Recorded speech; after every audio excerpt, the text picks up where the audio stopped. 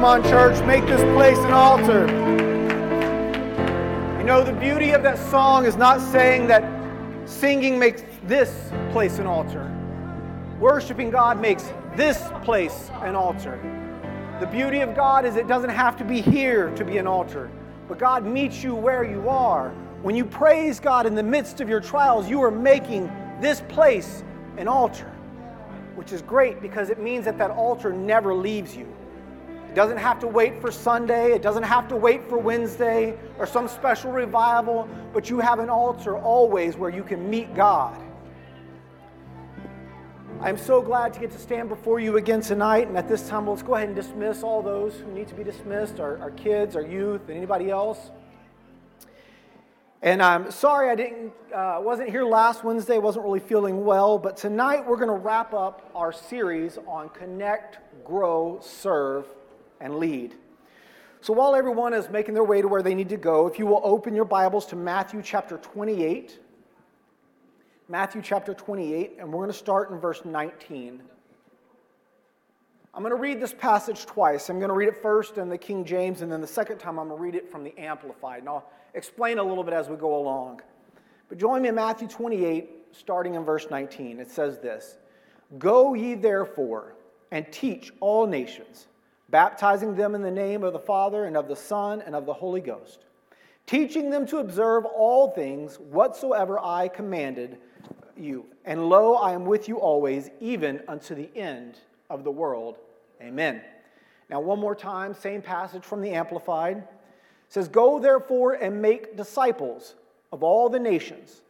Help the people to learn of me, believe in me, and obey my words, baptizing them in the name of the Father and of the Son and of the Holy Spirit, teaching them to observe everything I have commanded you. And lo, I am with you always, remaining with you perpetually, regardless of circumstance, and on every occasion, even to the end of the age." You may be seated.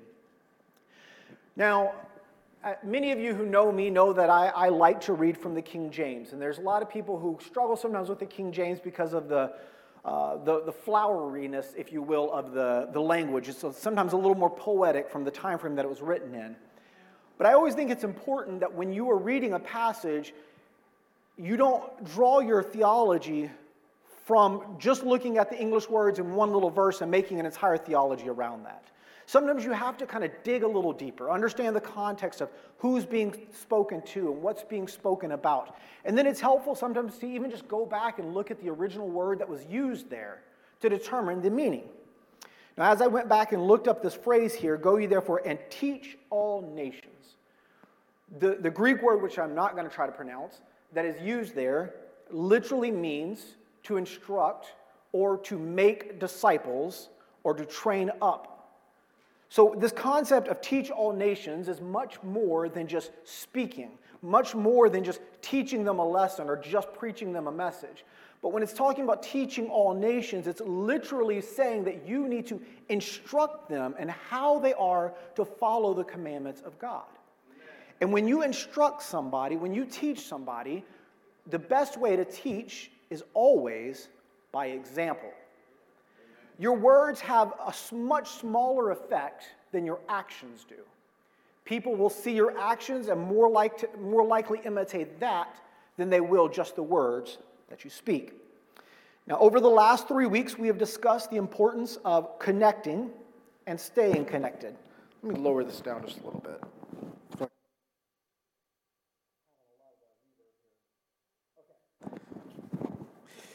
So last 3 weeks we discussed the importance of connecting and staying connected with God. We then discussed what faith is and why we are called to continue to grow in our faith. Last week, if you were here, you heard a great message by Pastor Powell on our call to serve. Tonight, I want to discuss the final pillar in TCOO's foundation, and that is our call to lead by example. But you know, as I started to prepare this message, I began to ask myself some questions, as I always try to do whenever I'm studying for anything. I want to dig a little deeper.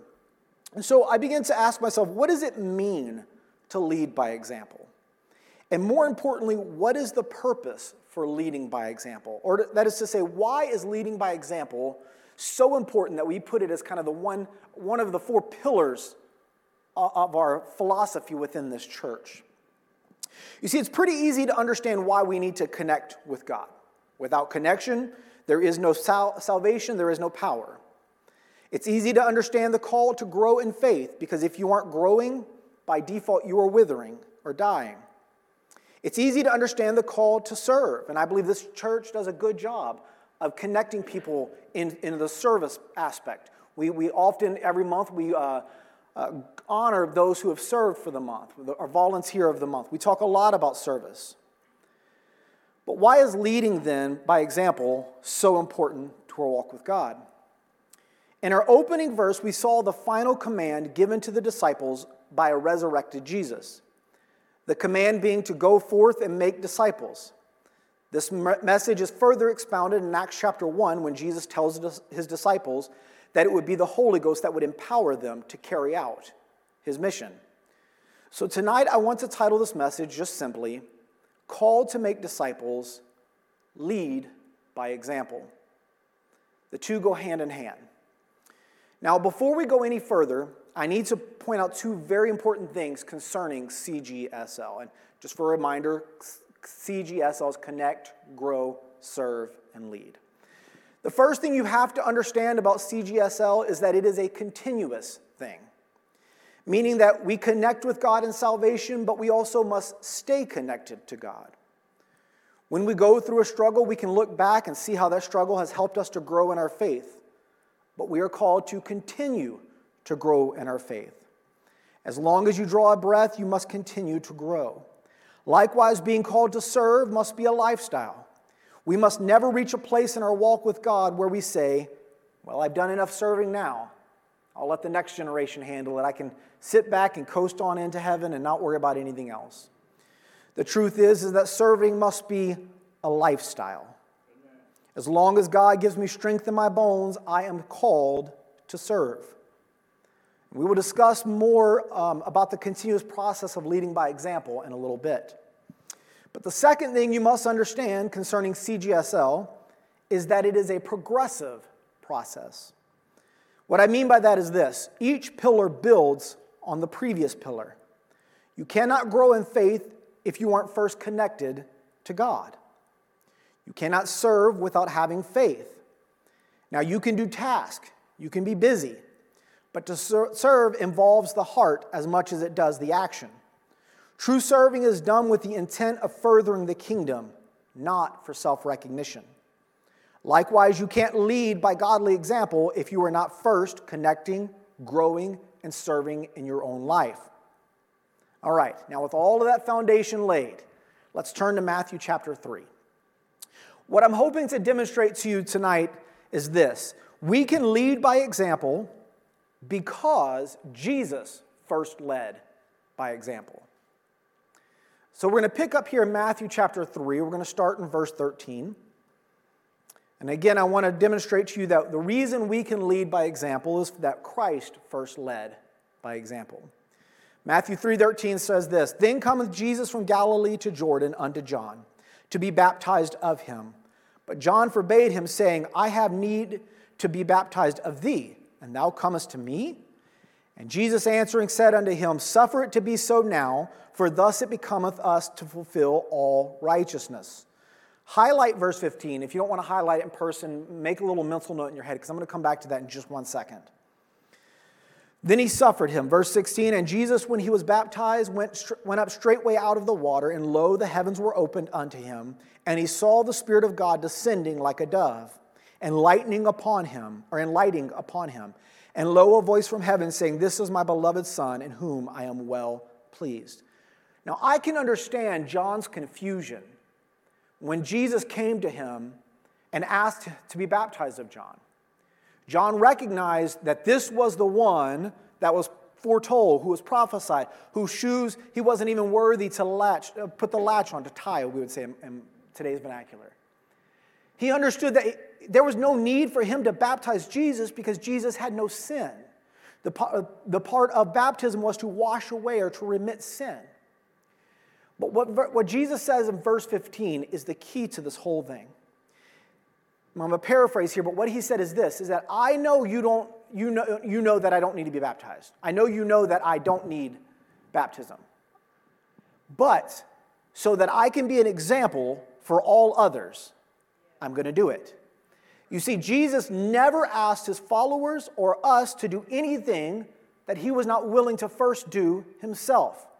Christ asked us to be baptized. Christ asked us to be filled with the Holy Ghost. And what do we see Jesus doing right before the beginning of his earthly ministry? Being baptized, and then we have the symbolic dove, which represents the Spirit of God, coming upon Jesus. Now, Jesus had no need to be filled with the Spirit because he already was full of the Spirit. He was already both God and man. He was already the full God as well as a human at the same time. Jesus did not need baptism. He did not need the infilling of the Holy Ghost. But he knew that if he was ever going to have a people that were going to be willing to die for him, to follow him to wherever it led them, that he would first have to lead them by example. And this is what he did. It is our sin that causes us to be separated from the Spirit. But Christ had no sin and thus was at no point separated from the Spirit. Despite all of this, Christ was baptized, and we see the symbolic dove descending on him because Christ was and is our connection, or our example in connection. Remember the first part, connecting to God. We do that through salvation. That is how we first connect with God. We stay connected through the Spirit dwelling within us. Jesus shows us the very example of what it means to be connected. Now flip over to Matthew chapter 4. Matthew chapter 4, we're going to start in verse 1. Then was Jesus led up of the Spirit into the wilderness to be tempted of the devil. And when he had fasted 40 days and 40 nights, he was afterward and hungered. Immediately after Jesus demonstrated what it means to connect with God through salvation, we see him go into the wilderness to face a trial. Now, I imagine that probably all of us in this room have heard the story of Satan tempting Jesus in the wilderness. I'm sure many of us can quote some of these verses, but if you need a refresher, go back and read through this in verses 3 through 10. But for now, I just want to jump to verse 10 because I want to show you what is happening here. In verse 10, we see Jesus respond to the final temptation by Satan. And this is what he says. Then saith Jesus unto him, Get thee hence, Satan, for it is written, Thou shalt worship the Lord thy God, and him only shalt thou serve. Then the devil leaveth him, and behold, angels came and ministered unto him. Now when Jesus had heard that John was cast into prison, he departed into Galilee. And leaving Nazareth, he came and dwelt in Capernaum, which is upon the seacoast in the borders of Zebulun and Nephthalim, that it might be fulfilled, which was spoken by Isaiah the prophet, saying, The land of Zebulun and the land of Nephthalim, by the way of the seas beyond Jordan, Galilee of the Gentiles. The people which sat in darkness saw great light. And to them which sat in the region in the shadow of death, light is sprung up. You see, because Jesus was in constant connection with the Spirit, he was not only able to resist the devil, but was now in a position to be the light to those in darkness. Christ demonstrated that being connected with God allows our trials to be turned into opportunities for us to grow in faith. I hope you see a pattern of what's taking place here. First, God demonstrated connection through being baptized and letting the Spirit fall like a dove on him. Then he demonstrated what it means to grow in faith by taking trials and letting it strengthen him. Now we pick back up in verse 17. From that time Jesus began to preach and to say, Repent, for the kingdom of heaven is at hand. See, after connecting with the Spirit, after growing in faith, verse 17 tells us that he then began to serve others. The purpose of serving is to advance the kingdom, which is what Jesus was doing. So when we teach Bible studies, when we witness to others, when we invite people to church, we are serving because we are seeking to advance the kingdom. Now, finally, let's get to verse 18. And Jesus, walking by the Sea of Galilee, saw two brethren, Simon called Peter and Andrew his brother, casting a net into the sea, for they were fishers. And he saith unto them, Follow me, and I will make you fishers of men. We went from connection to growing to serving And now we arrive at our title, called to make disciples, leading by example. What we see play out over the rest of Christ's ministry is very intentional leading by example.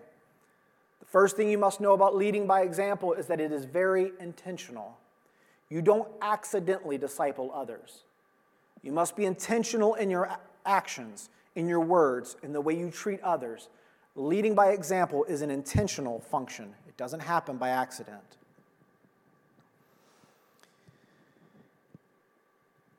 He endured persecution and responded with grace. I love this. So Jesus not only taught the disciples what they were to do, right? Jesus lived it out. When we see all the stories of the parables, we realize that Jesus actually lived out everything that he taught, right? He responded to the persecution that he suffered with grace. He repaid evil with good. He was instant in season and out. He was faithful in all areas. He was holy. He gave with a cheerful heart. He was patient and kind. He called out sin when it needed to be called out. He was righteous without being rude. Might say that one more time. He was righteous without being rude. Sometimes our emotions can get the better of us. Trying to deal with others. Like, dummy, how do you not realize what you're doing is wrong? But the patience and grace that Jesus showed his disciples and us was so that we can then respond in kind by showing righteousness without being rude. He was truly invested in the success of others. He was and is and will continue to be our example in all things. Now turn with me to John chapter 15, and we're going to start in verse 4. And as you turn there, let me set the stage for you. John 15, starting in verse 4. Jesus preached a message in chapter 15 to his disciples. Now, this message occurred in Jerusalem. What I found very interesting about this passage, and it's not just this chapter, it's a small section of chapters, but this is his last ministerial stop before he would be taken prisoner and crucified. This is his last hurrah, if you will, of having the chance to witness, to teach, and to preach to others. So what message did Jesus then impart to his disciples as one of his final messages? Let's pick up in John chapter 15, starting in verse 4. It says, "Abide in me, and I in you. As the branch cannot bear fruit of itself, except it abide in the vine. No more can ye, except ye abide in me. I am the vine, ye are the branches. He that abideth in me, and I in him, the same bringeth forth much fruit. For without me ye can do nothing. If a man abideth not in me, he is cast forth as a branch, and is withered, and men gather them and cast them into the fire, and they are burned." Kind of sounds like what Jesus is saying here is that you must be connected to Jesus, and that you must stay connected to Jesus. For the vine that is separated from Jesus can no longer be alive. And if that vine remains, or if that branch remains unconnected, at some point it will be cast into the fire. It's kind of a scary thought. It flies in the face of a lot of modern day theology that says once saved, always saved, that you just get saved once and then live your life and do however wicked you want. That's not one of the messages that Jesus preached in his final hours. He said, if you do not abide, which means continually, if you do not continually live in me, you will wither and be cast into the fire. Pick up now in verse 7. "If ye abide in me, and my words abide in you, ye shall ask what ye will, and it shall be done unto you. Herein is my Father glorified." I want to glorify the Father. I want to glorify God. Amen. Verse 8 says, "Herein is my Father glorified, that ye bear much fruit. So shall ye be my disciples." How? By bearing fruit. What he's saying here is to glorify the Father, you must bear fruit. But here's the thing about bearing fruit. He already explained that the branch cannot bear fruit of its own accord, but that it can only bear fruit if it is connected to the vine. Now, I remember a story where Jesus comes to a fig tree, and the fig tree was grown, had all these beautiful leaves all over it, but it had no figs. And Jesus spoke to the tree, cursed it, and it withered away. Because you see, bearing fruit means the tree, and specifically in this case the branch, is still alive. It is still growing. It is growing in faith. See, growing in faith can be demonstrated by your production of fruit. Why? When you think about what fruit you are bringing forth, patience, right? Love, joy, all of these things, it is an outshoot of your connection with God. The closer you are connected to God, the more you grow in your understanding of who God is, the more you grow in your attitudes and your lifestyles toward God, the more you become like God. Therefore, the fruit that you produce is like God. Love, joy, peace, meekness, temperance, all those things. But if you are not growing in faith, there is a connection problem somewhere along the line. Now go back to verse 9.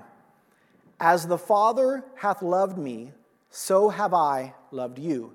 Continue ye in my love. If ye keep my commandments, ye shall abide in my love, even as I have kept my Father's commandments, and abide in his love. These things have I spoken unto you, that my joy might remain in you, and that your joy might be full. This is my commandment, that ye love one another as I have loved you. Now pay special attention to verse 13. Greater love hath no man than this, that a man lay down his life for his friends. When the Pharisees came to Jesus and they were trying to trip him up, and they said, which of Moses' commands is the greatest? How does Jesus respond? He says, 2 commands he'll give them. First, love the Lord your God with all your heart, mind, soul, and strength. The second is like unto the first, that you would love others as yourself. The 2 great commandments that fulfilled the Old Testament was love, loving God and loving others. You see, but he says here that the way that you demonstrate your love for God and others is through your service. No greater love hath any man than this, that he lay down his life for his friend. Now, oftentimes we read this verse, and there is a direct connection to what Christ is about to do. There's a very direct connection. But it also just as much means that we are a living sacrifice, that we continually are putting our life aside for others. That is what it means to be a servant. It is a heart. It is a mindset. It is a lifestyle. Serving is less to do with just the action as much as it is the intention behind the action. And I'll come back to that here in just a minute. Pick up in verse 18. Verse 18. If the world hate you, ye know that it hated me before it hated you. If ye were of the world would love his own.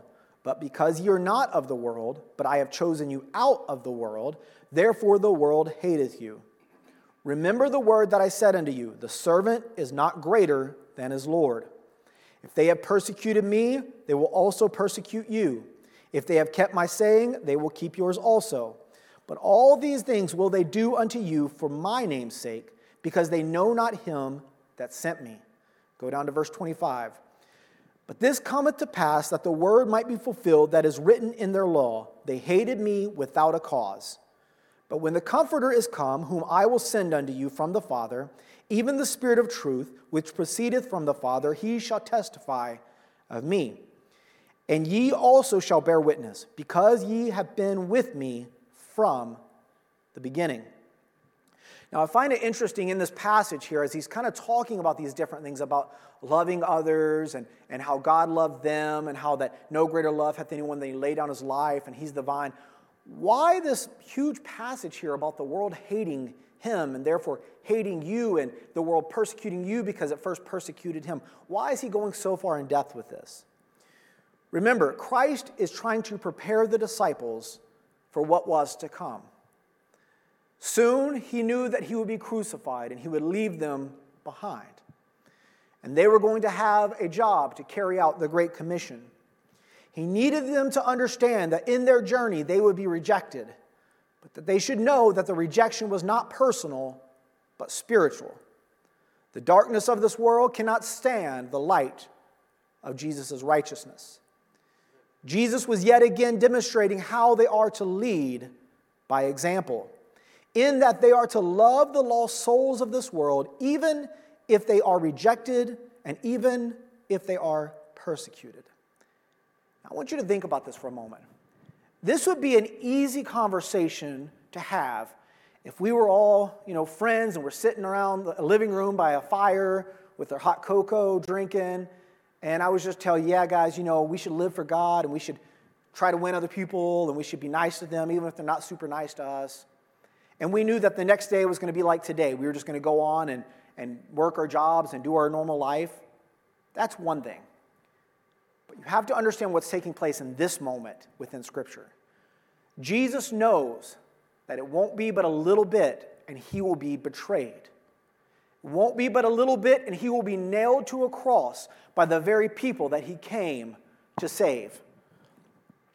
So when Jesus tells them to love the world, even if the world hates you, he was doing it with the full intention that he knew he was going to be hanging on a cross, nailed to a tree while they mocked him, while they spit at him, while they betrayed and laughed at him.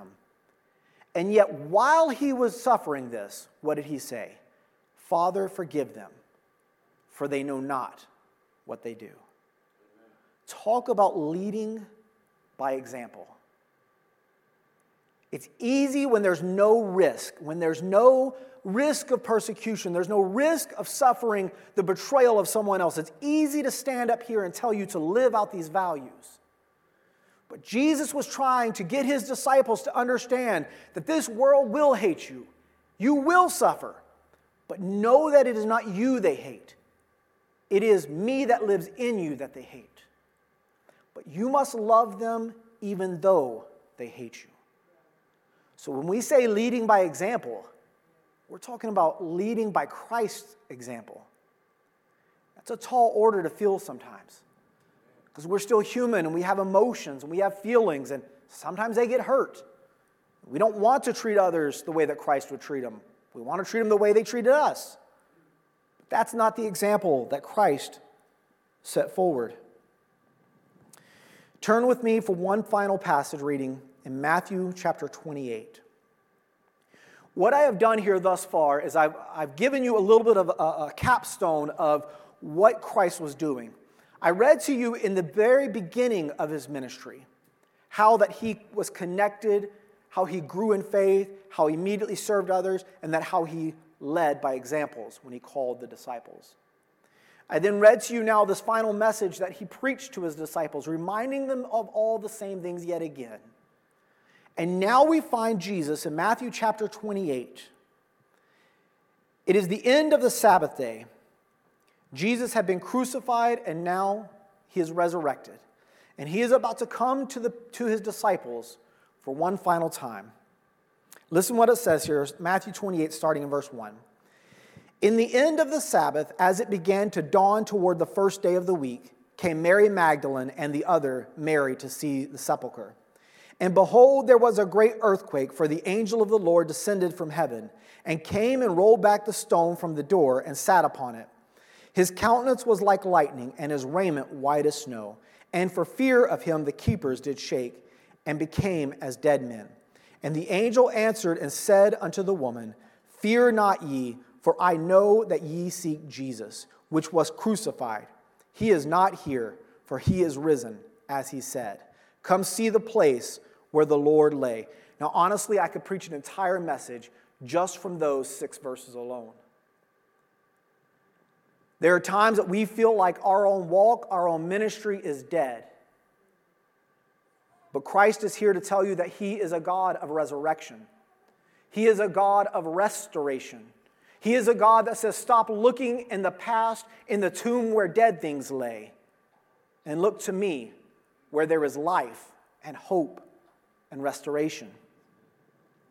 Verse 7, and go quickly and tell his disciples that he is risen from the dead. And behold, he goeth before you into Galilee. There shall ye see him, lo, I have told you. Now jump down to verse 16. Then the 11 disciples went away into Galilee, into a mountain where Jesus had appointed them. And when they saw him, they worshipped him, but some doubted. And Jesus came and spake unto them, saying, All power is given unto me in heaven and in earth. Make a mental note right here of this phrase.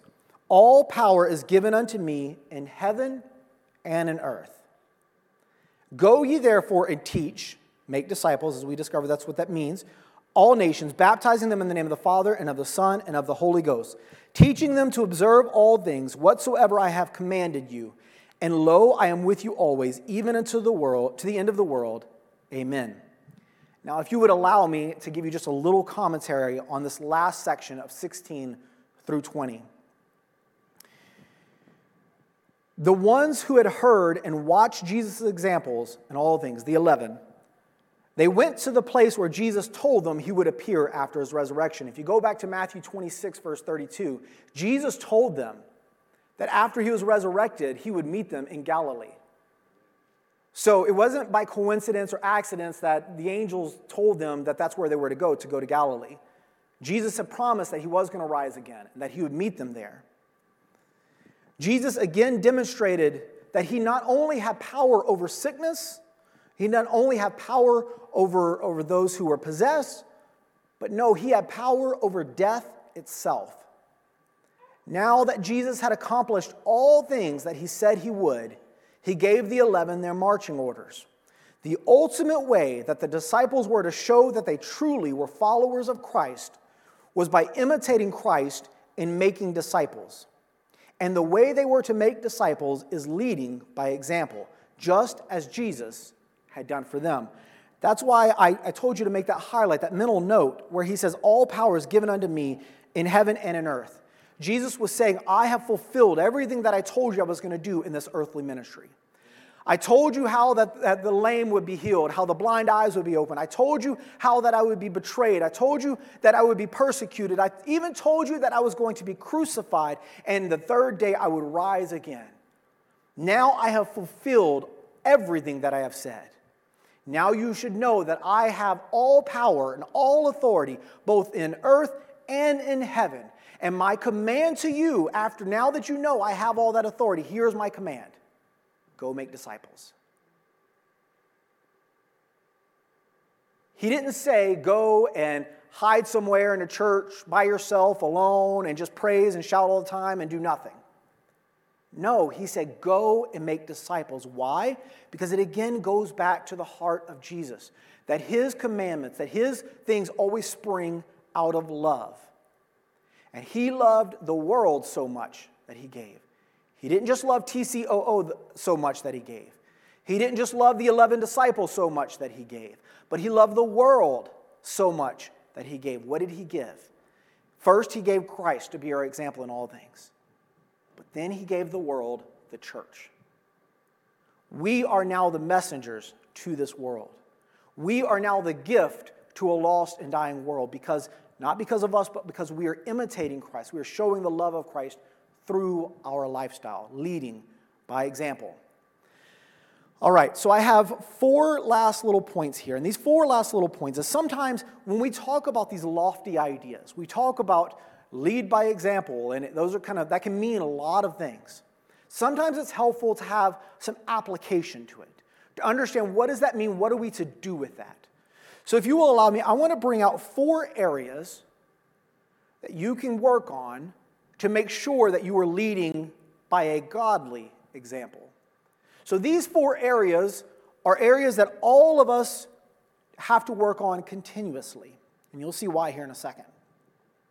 So the first area that we all need to work on, and that is crucial to us leading by example, is relationships. The easiest way to turn people away from God is how you treat others. You see, you can stand behind this pulpit and preach a great message. You can sing in the choir and have a beautiful voice. You can teach Bible studies. You can knock 1,000,000 doors. But if you are rude and hateful toward others, that message will speak much louder than any sermon you preach, any song you sing, or any lesson you teach. People will take away from you much more by what you do than what you say. How you treat someone should not be dependent on what position they hold in the church. If you are nice and respectful toward Pastor Powell, but then are rude to Brother Bob, there's no Brother Bobs in here, so I'm just choosing an arbitrary name. If you are rude to Brother Bob because he doesn't hold an office, you're a hypocrite. I know that's heavy. I've been guilty of it. We all have those moments where he's the pastor, or he's the guest speaker, and he's an evangelist. He's the head of the UPC. He is this, and this. Our natural inclination sometimes is to treat them differently than we would our brother sitting next to us that we see all the time. But the truth is, Jesus had to correct this spirit with his disciples over and over and over again.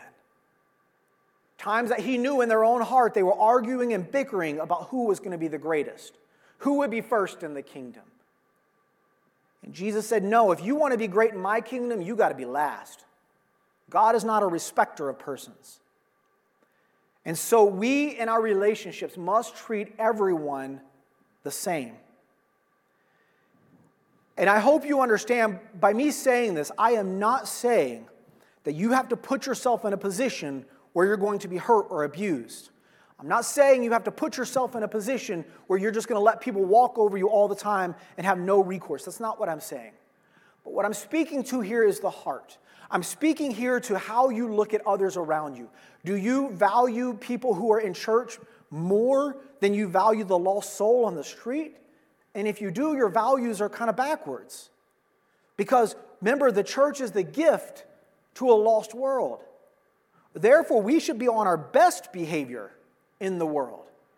We always should be like God, but we should be most Christ-like when we're at work, when we're in the world, when we're with friends who don't have the Holy Ghost, because that is us leading by example. And I want to lead a godly example. Jesus ate with sinners and tax collectors. Not because he enjoyed foul language, not because he enjoyed bad attitudes, but because he knew that they needed salvation just as much as anyone else. That is the way we have to be in our relationships. The next area that we have to lead by example is faithfulness. We have to be faithful to God, faithful to the body of Christ, and faithful to our own families. In this life, you will have troubles, but we are told to be of good cheer because Jesus has already overcome the world. Now, speaking on faithfulness, in biology, there is a phrase that encapsulates the main response to fear or stress. It is that sympathetic nervous system response, that almost instinctive reaction that you will do automatically.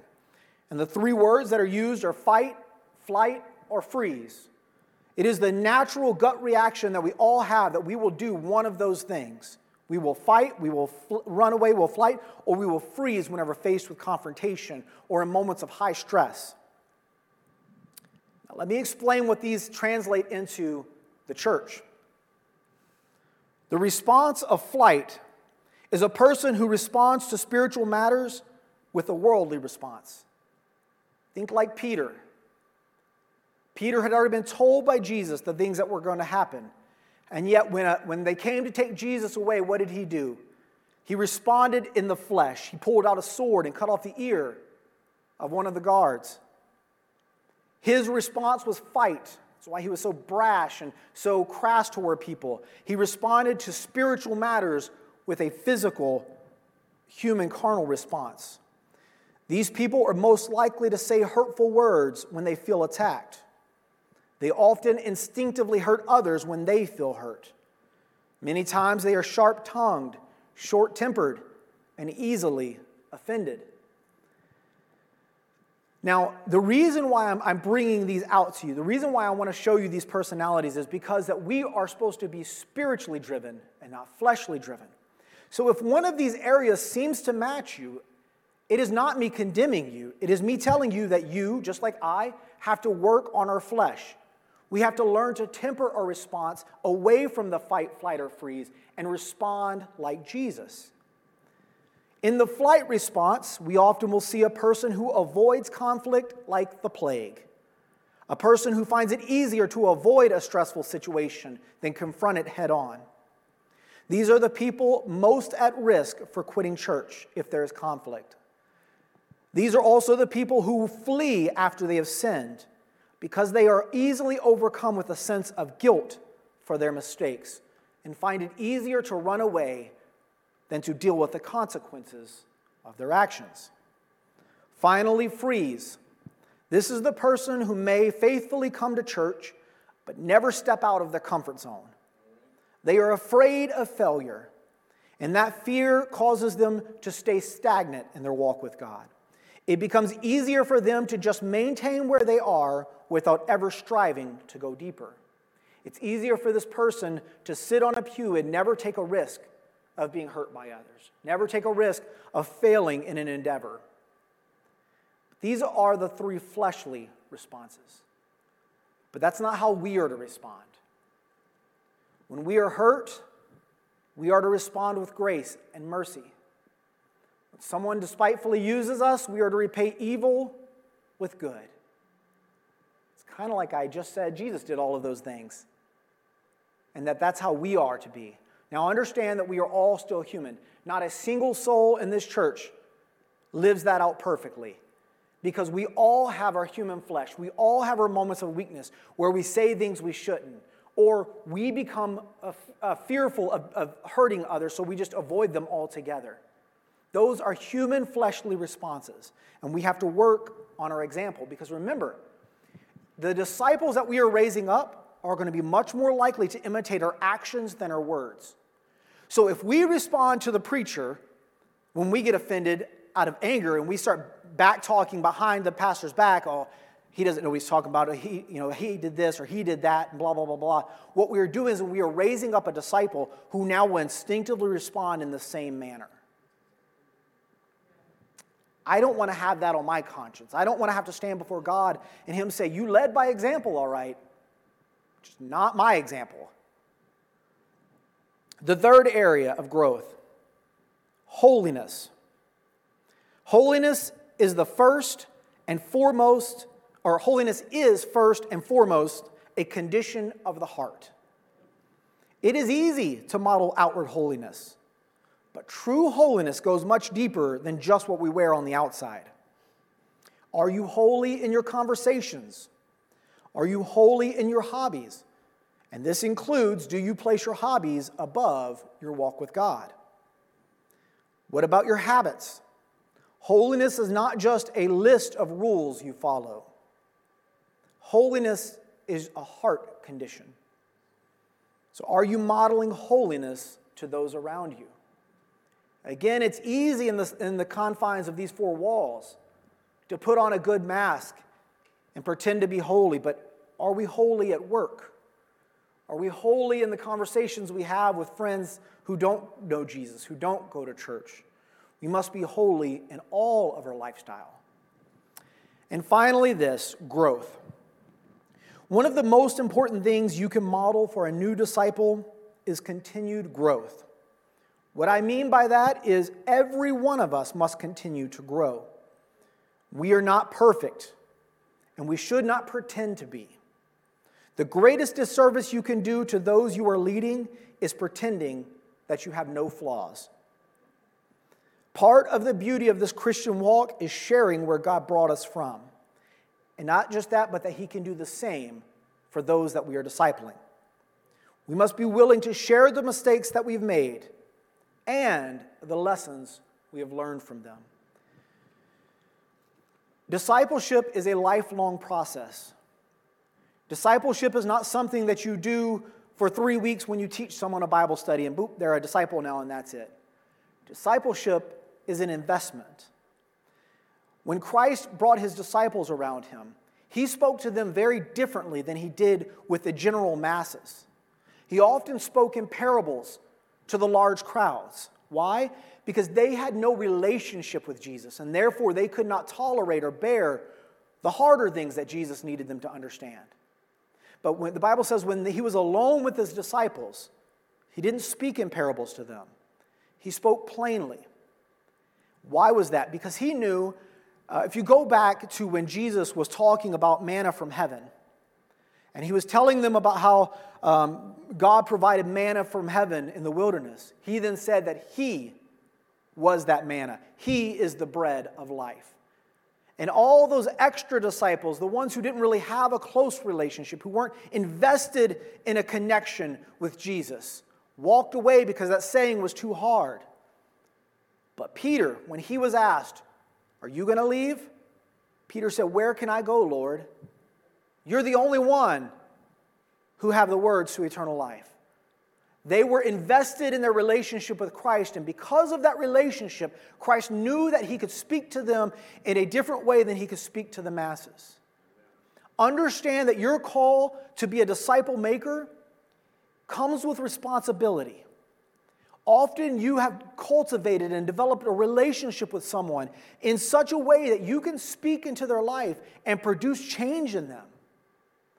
But what that means is that you have to be modeling a godly lifestyle, or you're going to cultivate a lifestyle in them that is not godly. Let's all stand. Tonight, it was much more teaching. And that's okay. Sometimes we need that. Sometimes we just need some application. Because the purpose of CGSL, the purpose of Connect, Grow, Serve, and Lead, is to equip the body of Christ that we may reach a lost and dying world. We say that we're a place where everyone can experience hope and healing. But the way that they come to experience that hope and healing is by people within this church who are connected to God, who are growing, who are serving, and then who are also reaching out to others, who are becoming disciple makers, who are bringing others into the flock and showing them how that they can connect, grow, serve, and then finally lead by example. Let's close in a word of prayer. Lord, I thank you for the opportunity to study your word. I thank you for the opportunity that you have entrusted us with the responsibility to speak into other people's lives. But you have empowered us with the Holy Ghost that when we are persecuted, when we are mistreated, that the Comforter resides within us. Let us continue to make our heart an altar. Let us continue to worship you so that we will be more like you, so that we can truly model what it's like to be a Christian, to be those of the way, the singular way, your way, not our way or the world's way. But let us model a godly lifestyle for others. Lord, I pray as we leave this place, you would give us protection. Those who are sick, that you would provide healing.